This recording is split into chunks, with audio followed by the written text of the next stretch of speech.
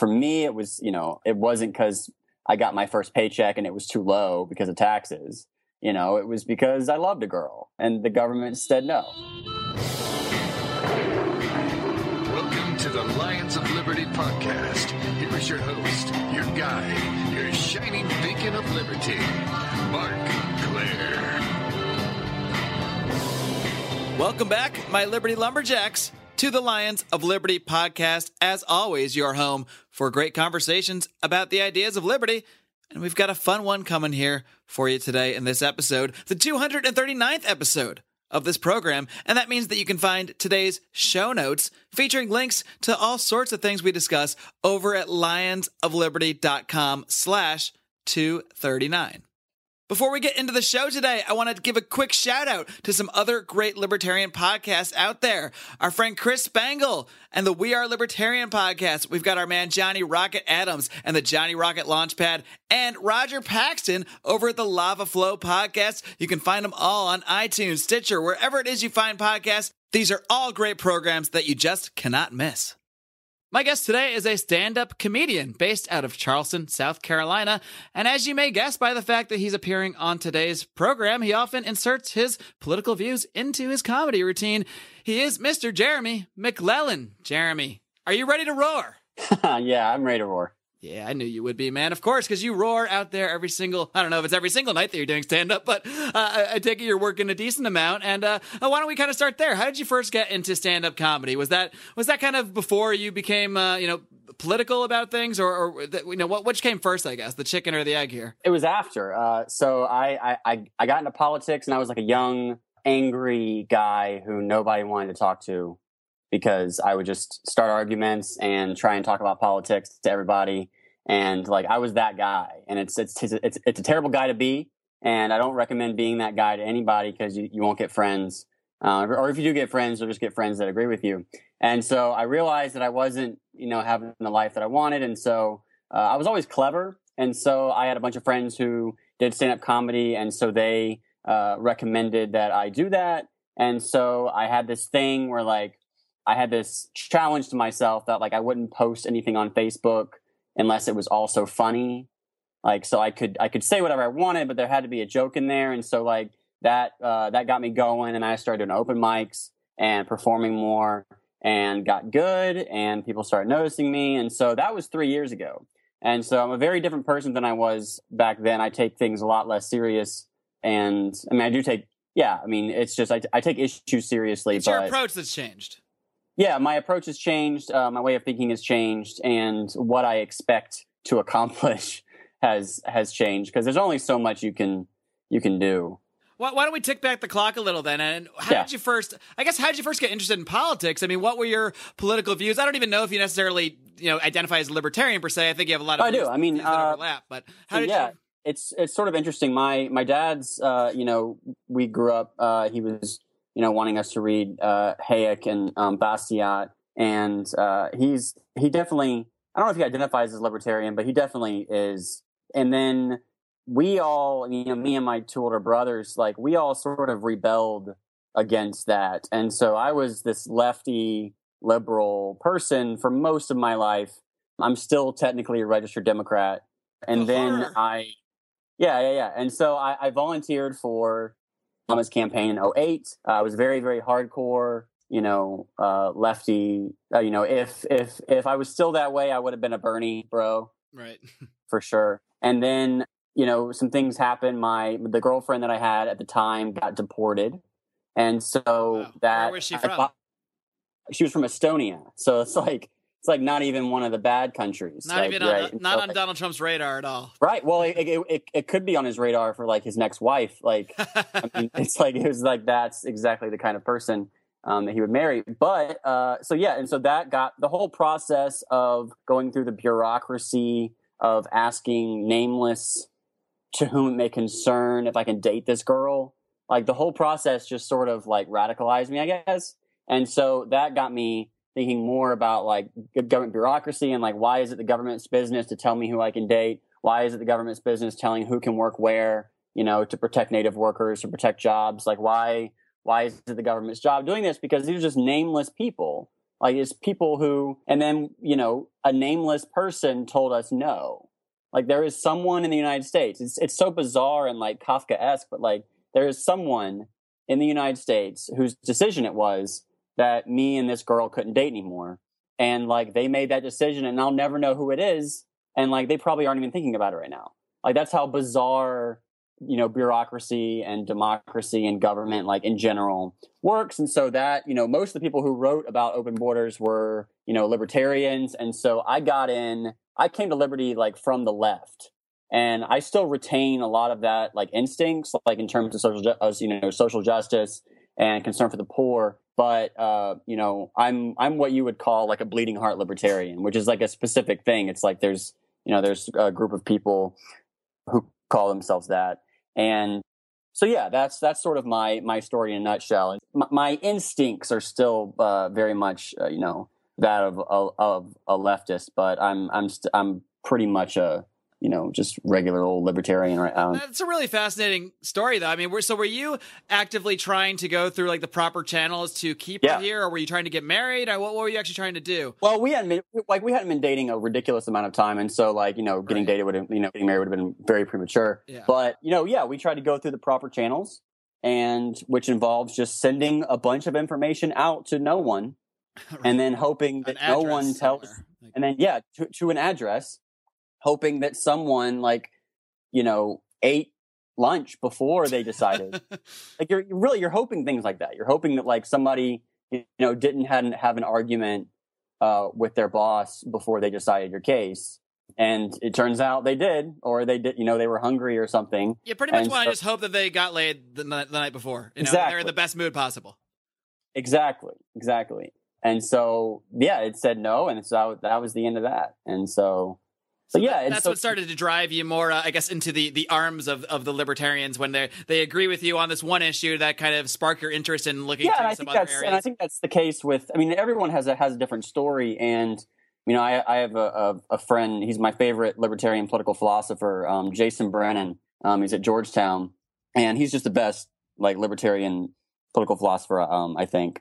But I asked him because his area of expertise is on voting behavior and the ethics of voting. He wrote a book called The Ethics of Voting, and I asked him, I was like, what does make people change their minds on politics? Like, is there any social scientific data or studies that show that this is how people change their minds?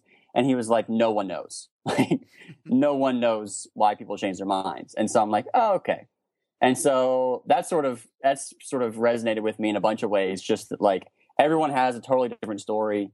For me, it was it wasn't because I got my first paycheck and it was too low because of taxes. It was because I loved a girl and the government said no. And so that to me is and then from that it got into well, why does the government have the right to do the vast majority of the things that it does? And so from there, I'm now pretty much, at least philosophically, an anarchist at the moment. So you made the great leap, huh? Yeah. Well, and that's how most people. I mean, I don't know if that's how most people make their decisions, but it's just there's no rhyme or reason for most people in terms of how they get to where they are. Right, and I think that's why we can see people like Donald Trump be successful, because he has the ability to use rhetoric to sort of make people feel a certain way, which really doesn't necessarily need to be related to reality at all whatsoever. And yet they're able to do it because people don't necessarily, at least most people in the electorate, don't necessarily have a strong foundation for their beliefs. So when someone comes along and starts saying some things that resonate. I mean, the way I think, my guess is the way I think most politics works is it's very tribal, and it depends on what you identify with, your personal beefs, how you see yourself, what groups you see yourself a part of, and then you go back and add in a foundation of political philosophy, or try to make what you already believe consistent. And I think that's pretty consistent with, political psychology, is that people arrive at their opinions based on emotion, and then they sort of add reason after that, which is great. Their emotions that they've already basically arrived at. Right, and I see that all the time in comedy, where people will love And like, I don't do, vast majority of the comedy that I do is not for libertarian audiences. It's for, very, very mixed audience. And so, and I'll have people of like all political stripes come up to me and say like, hey, I really liked your joke about like the wage gap or something. And they will project what they believe about the wage gap onto me and say like, I'm really glad that you agree with me about that. And I don't. Like, I don't agree with them. Like, it's just people, and then somebody who disagrees with them will come and say the exact same thing. And so people do that to me. I make them laugh, so they have to find a reason to like me. And so I feel like that's like the same thing is going on with Trump, where like Trump makes people like them, like him. And you're drawn to him. He's powerful. He's an alpha male, and maybe your father didn't treat you right. So, you're like trying to impress your father. And so you're drawn to Trump. And then you have to come up with reasons why, And he says shit that politicians just do not say, which I think, it doesn't resonate in an intellectual way, but politics isn't all that intellectual, but it does resonate with this guy is different. And in a time when people want something different, they're sick of a lot of what they're hearing, just being different, it doesn't matter what the rationale behind it is. Simply being different is to the extreme that Trump is going to garner attention, especially when he just, like I said, he's a master at this. And it's impressive in a way until you actually realize some of the things he's saying, and then it's just kind of frightening. And he's saying things that Americans say. I mean, he is either equal to or less racist than the average American, which isn't saying much, but like I really think that. Like I really think that he is, and as far as him being sexist, I think he's sexist. I think the average American is sexist, and I think that he is either equal to or less sexist than them. This thing with the nude photos of Melania, like this has Trump master plan written all over it. No one cares about that. And, you have this weird situation where Democrats are slut shaming, Melania and attacking her. And I mean, what it does expose is that Republicans don't actually care about that. And that's been one good thing about this election is it's exposed what people actually care about. And people don't actually care about, the debt. They don't actually care about, norms of human rights at wartime. These are things. And so I think this has sort of brought up something that libertarians have always said, which is that the government is too powerful. And, we cannot trust norms to keep us from being monstrous. I think Rand Paul found out that that talking about the debt and trying to be very intellectual just doesn't really work, sadly. Yeah, no one cares unless they see themselves as being.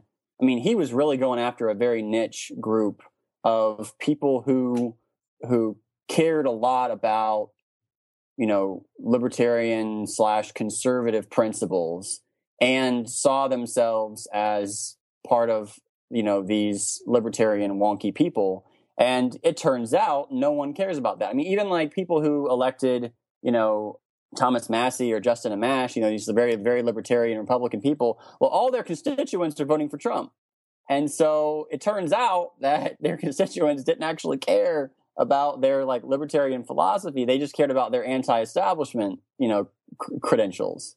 And so I've seen quotes by one of them. I forget which one. It may have been by Massey, who was just like, it's kind of depressing. I thought they had elected me because I was a libertarian. Turns out they just elected me because I'm anti-establishment. And that's sort of, concerning. And so, of course, they both have to, they have to endorse Trump. Yeah, I mean, I see a lot of libertarian outrage about Rand Paul saying he'll vote for Trump. I don't know if he came to a full endorsement and Thomas Massey has officially endorsed him, but I mean, what are you going to expect? This is politics. We're going to generally have to expect that Republicans are going to endorse Republicans. I mean, and Democrats are going to Bernie endorse Hillary. Like, this is what's going to happen. And we can't get mad about it unless we just want to be away from politics altogether.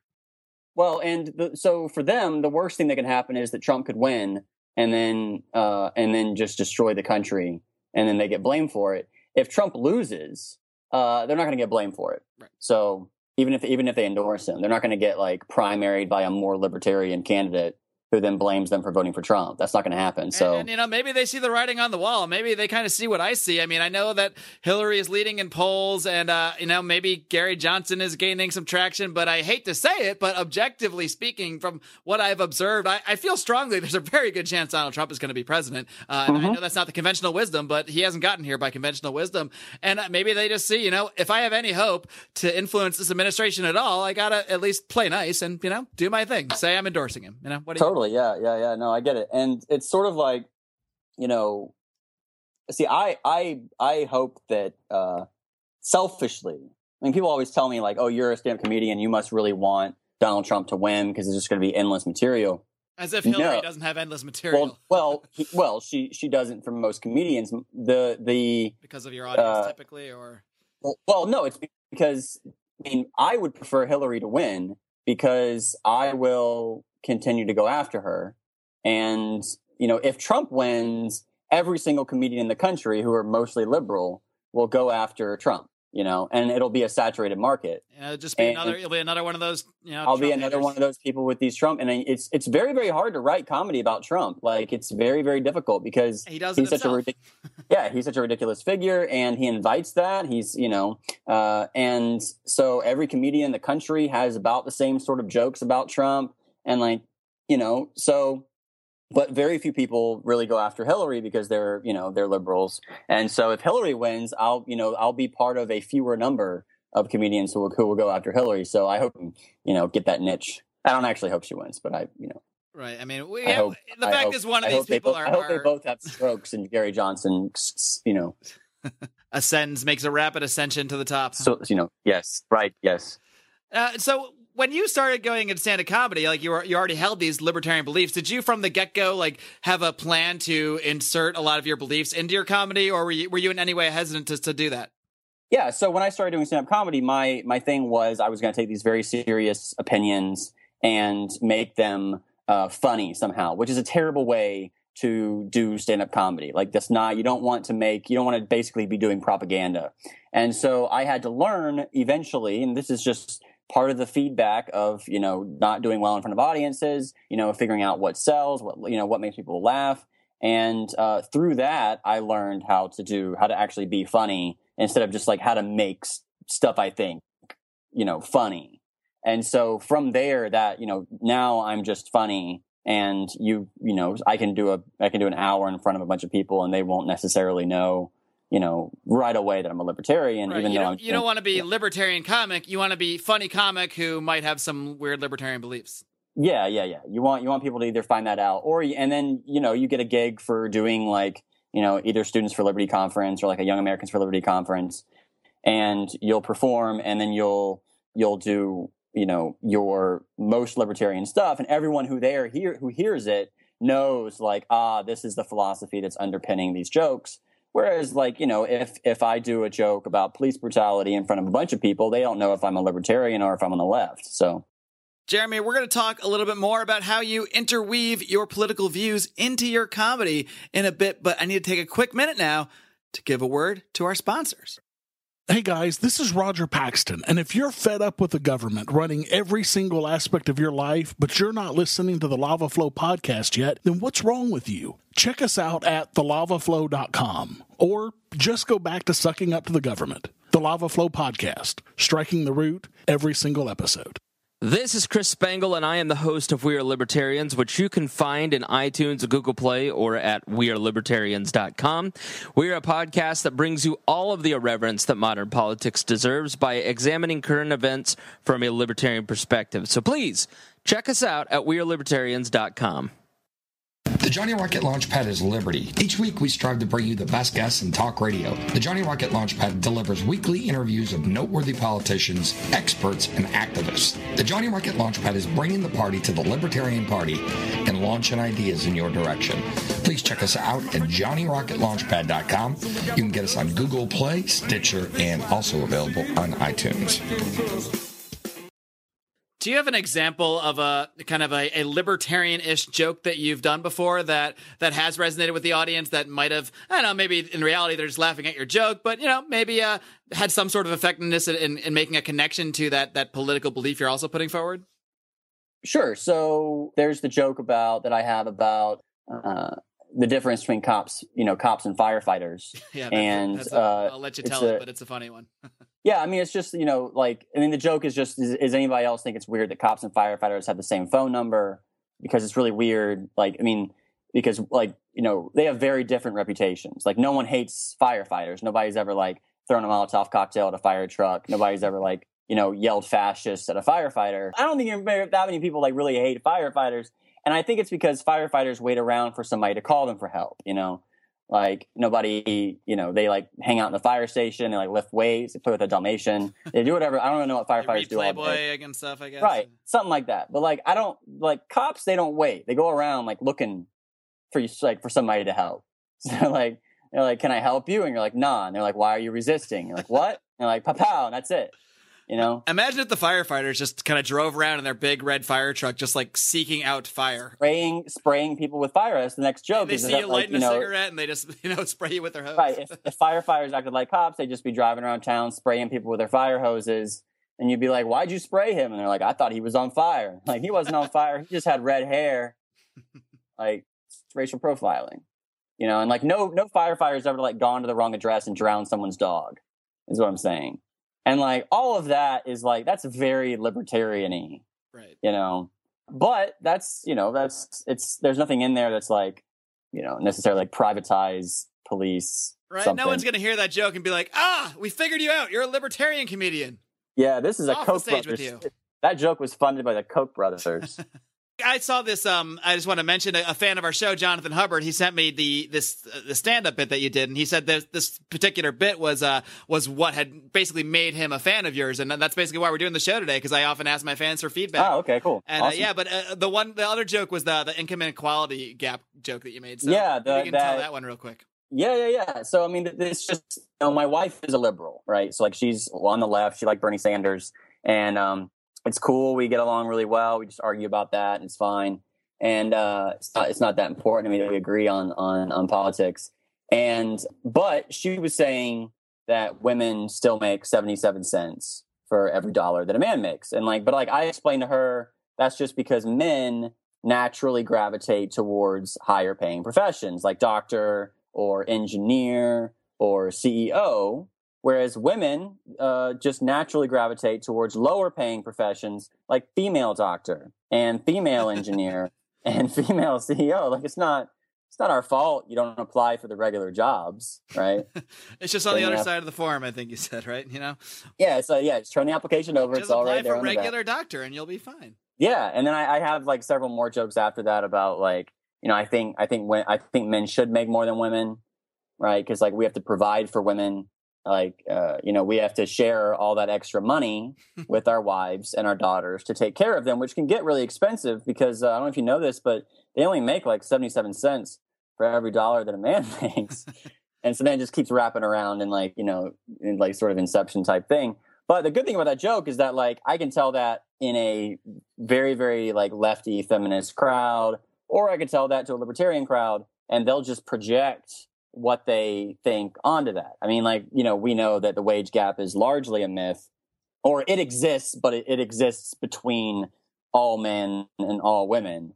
It doesn't exist for men and women in this exact same position for the exact same things. Anyway, blah, blah, blah, blah, blah, blah, blah. So I'm curious your perspective on, I guess, the liberal sort of comedic gatekeepers out there. Most of the prominent comedians in the media are very liberal, and sure. they seem to be sort of kind of, it's at a point where people are using, Jon Stewart segments, although he's not around anymore doing this stuff, Trevor Noah, Larry Wilmore, Colbert, as evidence of their political beliefs. And is that troubling to you at all? That, I mean, I don't think comedians should be less listened to. I think just because you're a comedian doesn't mean I shouldn't respect your viewpoint, but it also shouldn't mean that therefore what you said is correct. It should be a way to inspire discussion, not really be a gatekeeper for discussion. And that does seem to be the role that a lot of the major comedians are starting to play in our society. Yeah. And it's not I don't think that's a good, I've benefited from that shift because I'm more intellectual than I am, I'm pretty intellectual and I'm also a comedian. And so I benefit from the shift towards the comedian as a public intellectual model. But, previously it was very much like there's serious public intellectual work going on. People are having a serious conversation. The adults are having a fun conversation. Like the king is deliberating, and on the side, you have the comedian who is livening things up, who's, making everyone remember that they're human and making people not take themselves too seriously, right? Like the comedian is contributing to like the central work of like public, intellectual life. But more and more, like the comedian is expected to like take the role of the public intellectual. And that is interesting. So like Trump is basically like almost like a stand-up comedian who wants to become king, right? And, Hillary Clinton is very much like the, like standard queen or whatever. And so I don't know. I'm benefiting from that shift, but I don't see it as very positive, because what happens is people will project whatever views they have on you, and they'll think you're a lot smarter than you are. Like if you can tell a political joke and make someone laugh, they will think that you're a lot smarter than you are. They'll think that like you really thought it through. Like they'll think that, you have an expert grasp on the wage gap. And like, I don't. I can tell you the names of people who do, and I can refer you to them, and I would rather you read them, like, than pay attention to me. I rather you do both, but it's a lot of pressure. And so, the Jon Stewart model of comedy is to make political points with comedy. And then when someone says, hey, I disagree with your political points, you say, hey, I'm just a comedian. What do you expect? Come on. And it's like, okay, but you were obviously using comedy to make a political point. And so that's the Jon Stewart model. And I follow it to a degree. Like I'll make points. And then when people, try to have a serious conversation with me, I'm like, this is not really worth my time. And so I'll be like, well, I'm a comedian or whatever. And so it's not that fair, but that's sort of how we, where we are right now with, as far as, political comedy. Let's talk about the other guy that we mentioned briefly earlier, this Gary Johnson fellow. Now, you posted something on Facebook the other day that I'm going to quote, because it literally made me laugh out loud, to the point that I even told my girlfriend, look at this, and isn't this funny? And she's like, yeah, anyway. But you said, weird seeing all my liberal friends call Gary Johnson an extremist libertarian. Can you please tell my libertarian friends that? It would make them so happy.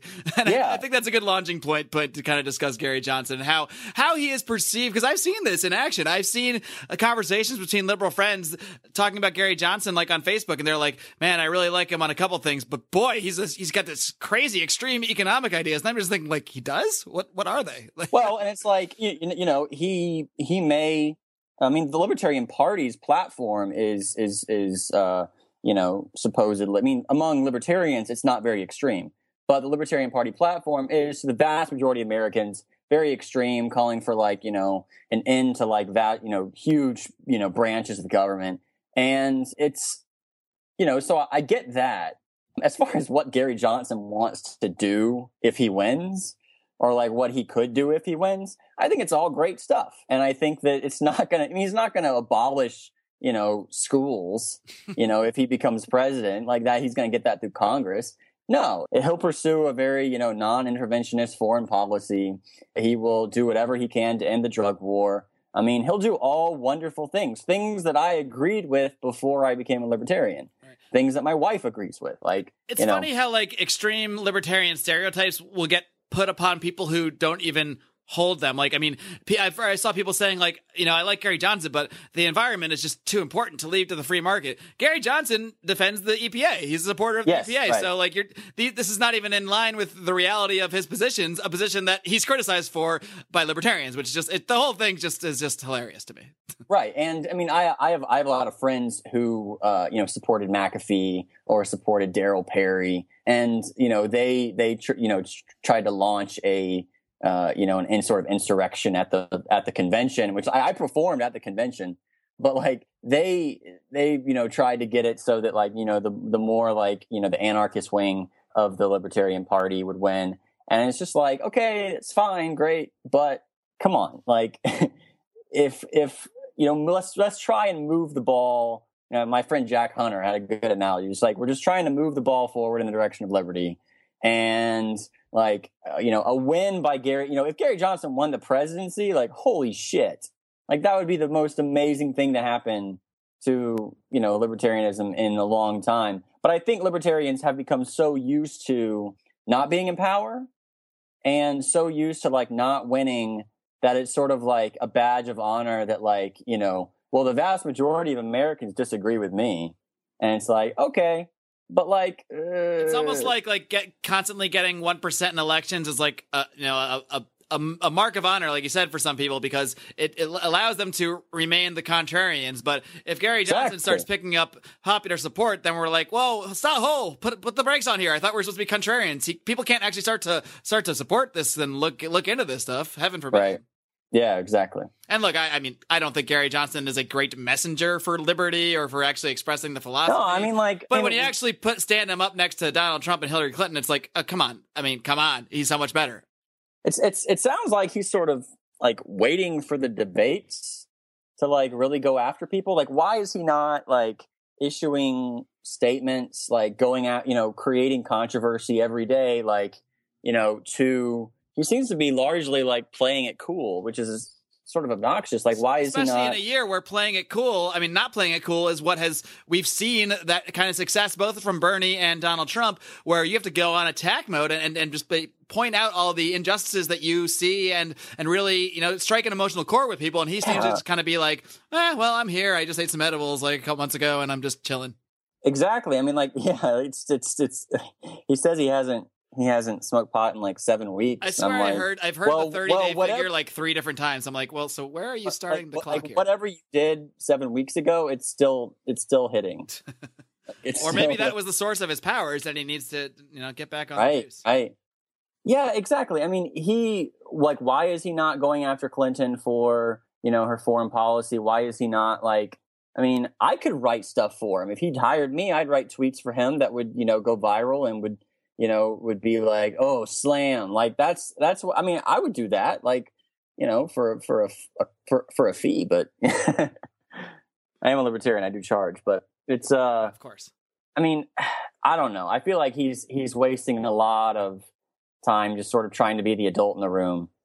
All right, well, Jeremy McLellan, try not to be too much of an adult out there, because keeping this thing fun and having fun with your comedy really does help, I think. In very small ways can help spark conversations. I mean, I did stand-up comedy one time. I was kind of hesitant to put, actually twice, but I was kind of hesitant to, put the full libertarian platform out there, but I did try to sneak a couple thoughts in there. And then I think just doing that while in the stand-up set itself may not be effective, it can lead to, interesting conversations later on at the bar or that kind of thing. So I think any way we can start to insert our beliefs into other areas of culture like you're doing can be really effective methods to, like you said, at least move that ball a little and advance the conversation.